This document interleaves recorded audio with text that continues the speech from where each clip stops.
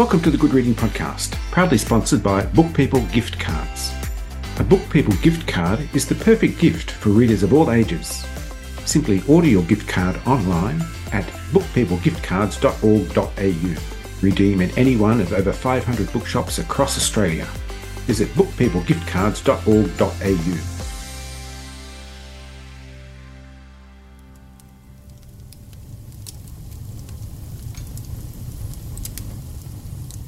If I light the pyre first, it will be impossible to step into it, but striking a match with my hands chained is no easier, and I'm not risking grandmother finding me in the morning, chained to a post in a room I shouldn't be in, with contraband tucked in my pocket. Fire first. That's the safest way. Then chains, and pray I don't lose my nerve before I get the manacles tight enough that I can't escape. Before I can talk myself out of it, I strike the first match.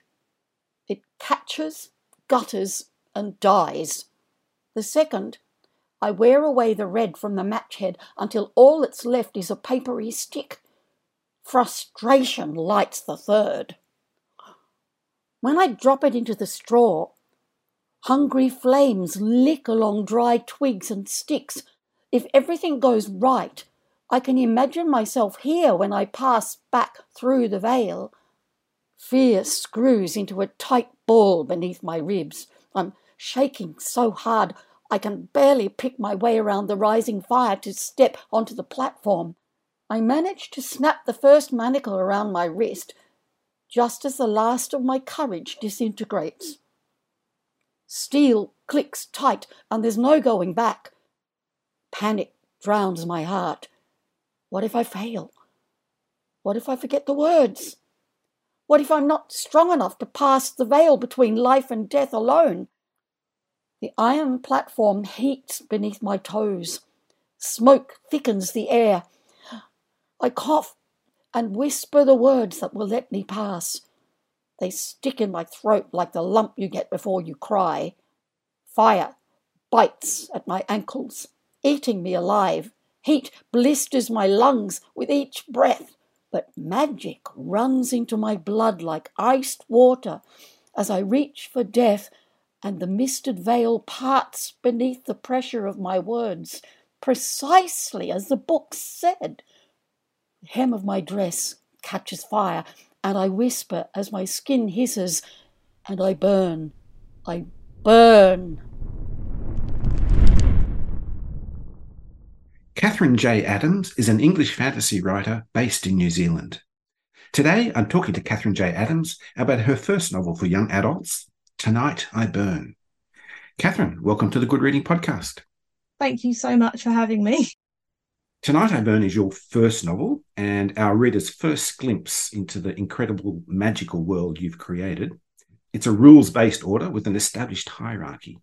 But where do you start when building your very own magical world? So it started with the first 3 lines. They popped into my head and blew another story I was writing completely out of the water. And it just fell out onto the page from there. And the world kind of grows up around the characters in the story. And it grows quite organically in my head as I'm writing. And then the rules are kind of fun to work with, because as you put them in place and you get to the next stage in the story, you have to keep within those rules. So that can be quite difficult to navigate as you're writing the book. The biggest layers of hierarchy are probably the Gilded, which is the army that controls everything. And then there's the warden sat right at the top, controlling the Gilded. Then it kind of funnels down. So you've got the covens below that who've managed to stay free, or free in the sense of the meaning of the word in Halstett, which everyone's rigidly controlled. So there's the Thorn coven, which is the main coven the book centres on, and they are tasked with guarding the veil between life and death. So they have to cross into death each night. Only one can go at once, and they go through and they have to guard the veil, which means they have to patrol it, they have to walk along it and make sure nothing is coming up in death that might attack it or pull bits off it. Then there's the tides, who are responsible for as the name suggests, the tides and the seas and the water. Then there's the embers. So the embers of fire. They work with fire, and they're quite involved with the gildings, which is the way the warden controls anyone with magic outside of the covens. Then there's the oars, who actually one of my favourite characters in it, Beatrice, is an oar witch, and she's involved with the gildings too. They manipulate metal and rock. And then there's the storms, who are responsible for the weather systems. So they're quite tied into like the harvests. And when they were taken down outside of Halstett, outside of Halstett, there's deserts. So once the storm magic was wiped out, that's when everything fell apart outside of Halstett. Crossing the Veil is a ritual that members of the Thorn Witch Coven must undertake each night. What is the Veil? Where does crossing the Veil take these particular witches? So the veil is the divide between life and death, and it's kind of like a curtain, but I think Penny describes it as more like a waterfall of mist, and it stops the dead from coming back through into life. And when they cross the veil, so they cross the veil by burning, and they go through into these deserts. So they're big grey deserts with no colour and a real kind of vague sort of light. And everybody, when they die, they go through into the deserts, and they're guided by their lifelines, which take them through the deserts and into the horizon, which is like the final layer of death. So the Thorn Coven only go into the deserts, which is kind of the beginning stage of death. And then they patrol the veil and make sure the fog wraiths, which are the souls that have refused to die, they're protecting the veil from the fog wraiths coming back through to attack life.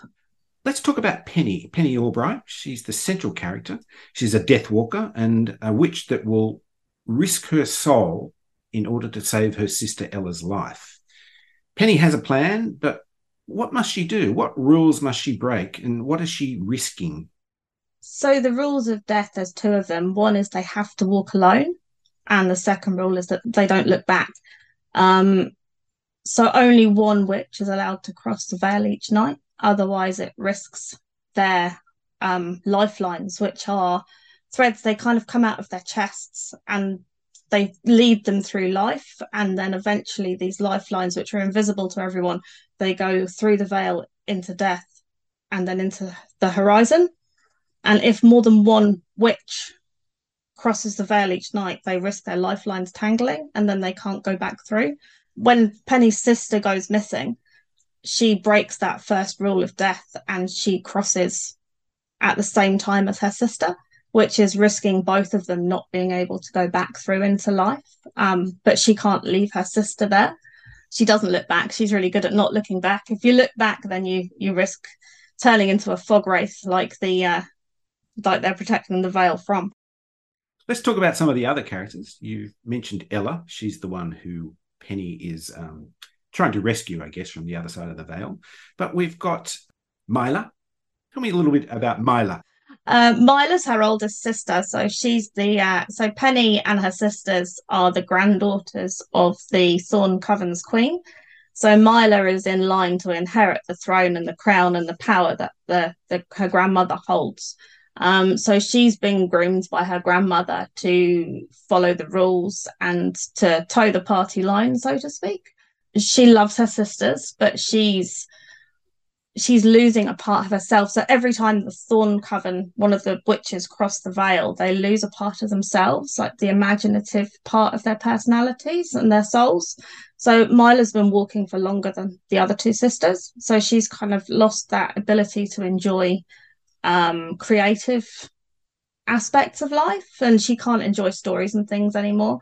And she also feels really responsible for her sisters because she tried to stop them getting taken into Halstett from their village, and she was unable to do that, and she feels like she failed them. So she's constantly trying to protect her sisters and do the hard stuff so they don't have to. The High Warden, he's at the top of the tree. What is he asking of all these people under his command? He comes across as a bit of a moustache twirling kind of villain in the first book. He's not, but I'm not going to say any more about that. To gain immortality, he agreed to be the guardian of the veil. So his life force fuels the veil. And if he dies, then the veil will solidify and it will fail and nobody will be able to die and cross into death. So he's actually quite sick. He's got a big wound on the back of his leg that he's trying to heal. And as he fails, so is the veil. So the thorn coven's tasks are getting harder each night to keep the veil safe. And the grandmother witch, so the thorn coven's queen, is actually healing him and trying to heal his wound, but they can't heal it. So yeah, he's an angry man with a lot of control and everyone's lives in the palm of his hand, and he's slowly dying and nobody can stop it. So yeah, Penny gets all caught up in that later on. Now, this book is full of rituals, and the gilding is just one of them. When the warden brought everybody magical inside of Halstett, he tested them all, and the ones with the most power were allowed to remain free in the covens, and they live under the warden's control. Then the ones with less magic, he took to one side and he severed their connection to their own free will.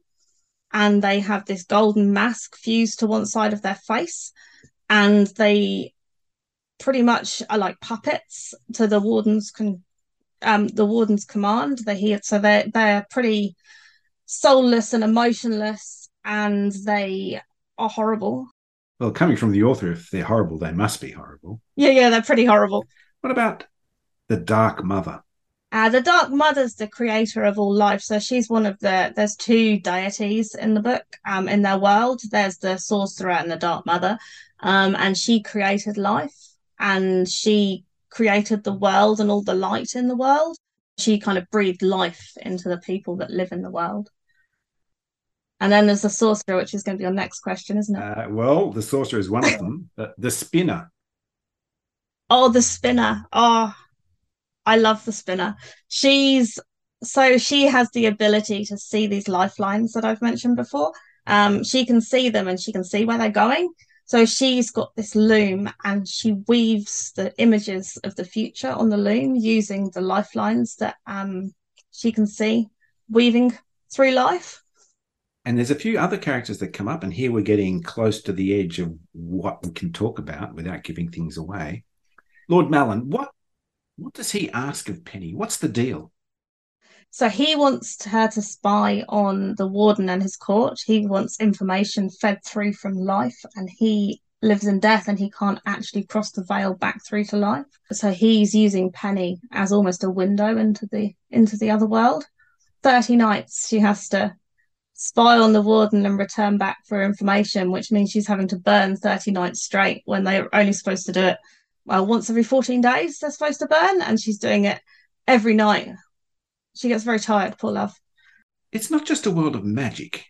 Love and attraction are powerful motivating forces. How do love and attraction function in such a structured world? See, I think the love and the attraction in the story isn't actually related to the rules so much. I think it kind of exists underneath them.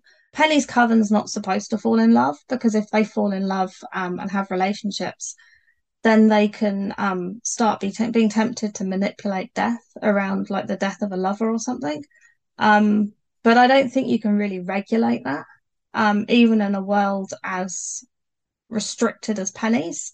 I don't think you can regulate who you're attracted to or not falling in love. And it's one of the things I really like about Halstett and the whole world, where it's so regimented and it's so horrible and so controlled that the love, there's no limits on it there. It's a queer normative world. So the relationships which are queer aren't looked upon as queer, if that makes sense. That's just completely normal, and that was really important to me as I actually built the world, that this was their normal. And I think that's illustrated in the relationships or the attractions that Penny experiences, on one hand to Lord Malin, but on the other hand to Alice. Alice and Malin are completely separate in Penny's head. There's Malin's over in death, and he's this dark, mysterious guy that is controlling her and asking a lot of her at the beginning of the book. He's kind of one side of Penny, and then there's Alice, who is kind of the other side of Penny, the live part of Penny and the lighter part of Penny. I mean, I love Alice. She's all kind of ethereal and whimsical, and she's also quite dark, though, when you kind of look at it. It's kind of a hard one to answer without spoilers, though, this one. You see, you're making me dance at the edge of... Well, that's what we're here to do, dance at the edges. Yeah. Now, you've mentioned other books in this series. This is the first in the Thorn Witch series. Where can we expect to go in subsequent books?